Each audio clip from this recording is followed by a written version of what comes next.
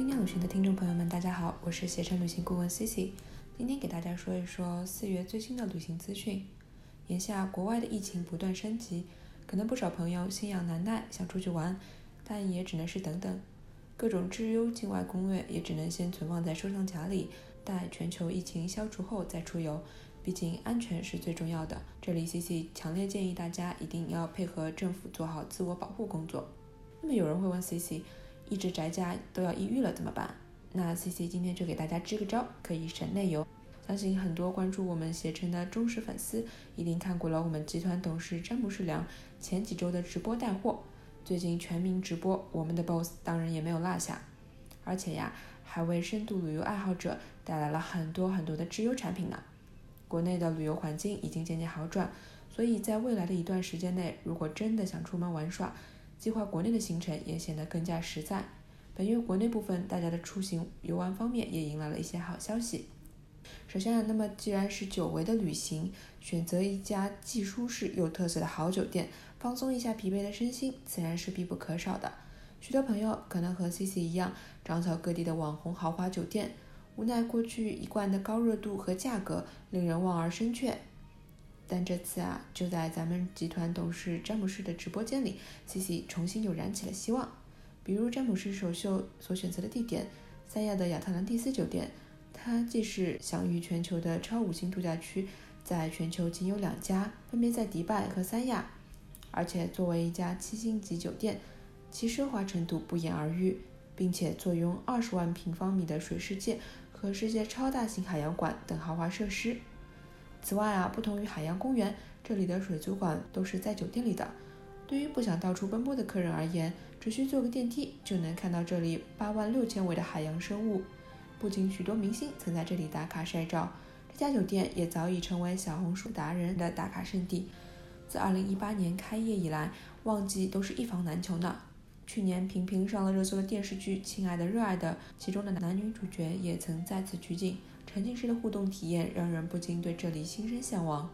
但最让 CC 心动的不只是酒店的环境和它高品质的服务，而是詹姆士给出的亚特兰蒂斯的王炸酒店套餐价格。48平方米的海景大床房和双床房，加上2大2小的每日自助餐，以及无限次的畅玩水世界和水族馆的套餐，相当于包了吃住玩的一晚上才1288元，2晚才2388元。这个价格真的是便宜哭了好吗？要知道原本最基础的房型单价平日也要达到1晚2000元左右，一张进入水世界的门票就需要298元，进入一次水族馆的门票也需要178元。那么如果一家3口去一次水世界和水族馆，光算一算门票也要1500多元了。现在吃住玩全包，一天也就1000多。细细粗略的算了一下，假如一家3口按去年同期的价格，至少要4-5千元，现在的1288元等于打了个25折。可想而知，现在的直播间真的是福利满满。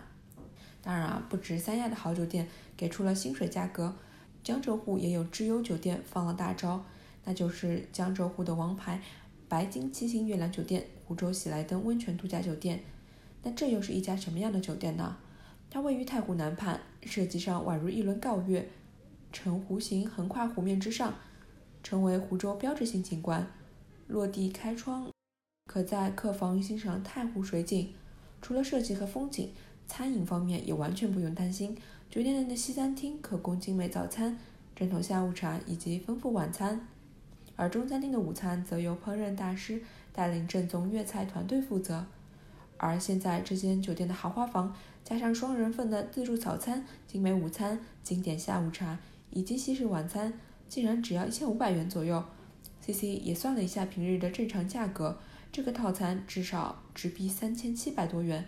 这相当于对折都不到。而且现在还有未消费退、过期退的保障，那么这些酒店大家就真的可以安心囤起来了。更多酒店福利，大家也可以随时打开携程 APP， 点开首页的 BOSS 推荐爆款酒店聚会页面，评价住到好酒店完全就不是梦啦。说完了酒店，再给大家说说出游的交通。首先是随着国内疫情的好转，国内航空企业开始恢复了航班数量，航班量日渐提升。民航局也发布通知，自3月29日0时起，恢复湖北省驻武汉天河机场以外其他的国内客运航班。自4月8日0时起，武汉天河机场国内客运航班也已经恢复，全国铁路方面也如上月基本恢复。此外，许多朋友现在也倾向于自驾游，那么如果想出去但苦于没有私家车或者担心租车贵的朋友们怎么办？那也不用担心，为了解决省内游的交通问题，携程租车联合数百家国内供应商推出9元租车周边游，覆盖全国30多个城市，140多种车型。在租车入口预订带有9元安心租标件的产品，就可获得低至每天9元的优惠，最多可租7天。而用车方面则推出了300元津贴、5元起抢购的活动，可用于打车、接送机、包车，而且都可以享受无损取消政策哦。那么搞定了酒店和交通，那么现在各个旅游景点方面的情况如何呢？根据携程统计数据，全国知名景区开园数量已达3498个。具体实时更新内容，大家也可以进入携程 APP， 点击旅游板块首页，这些景区开园了主题页面，查看全国景区开园每日更新表。当然，为了避免人流量过大，大家一定要记得第一时间预约入园哦。想必前几天清明小长假黄山人群密集的新闻大家都看到了，那么为了避免这种人流量过度饱和的情况出现，大家千万要记得提前预约入园，并且配合园区做好防护措施，毕竟疫情尚未结束，大家还需谨慎。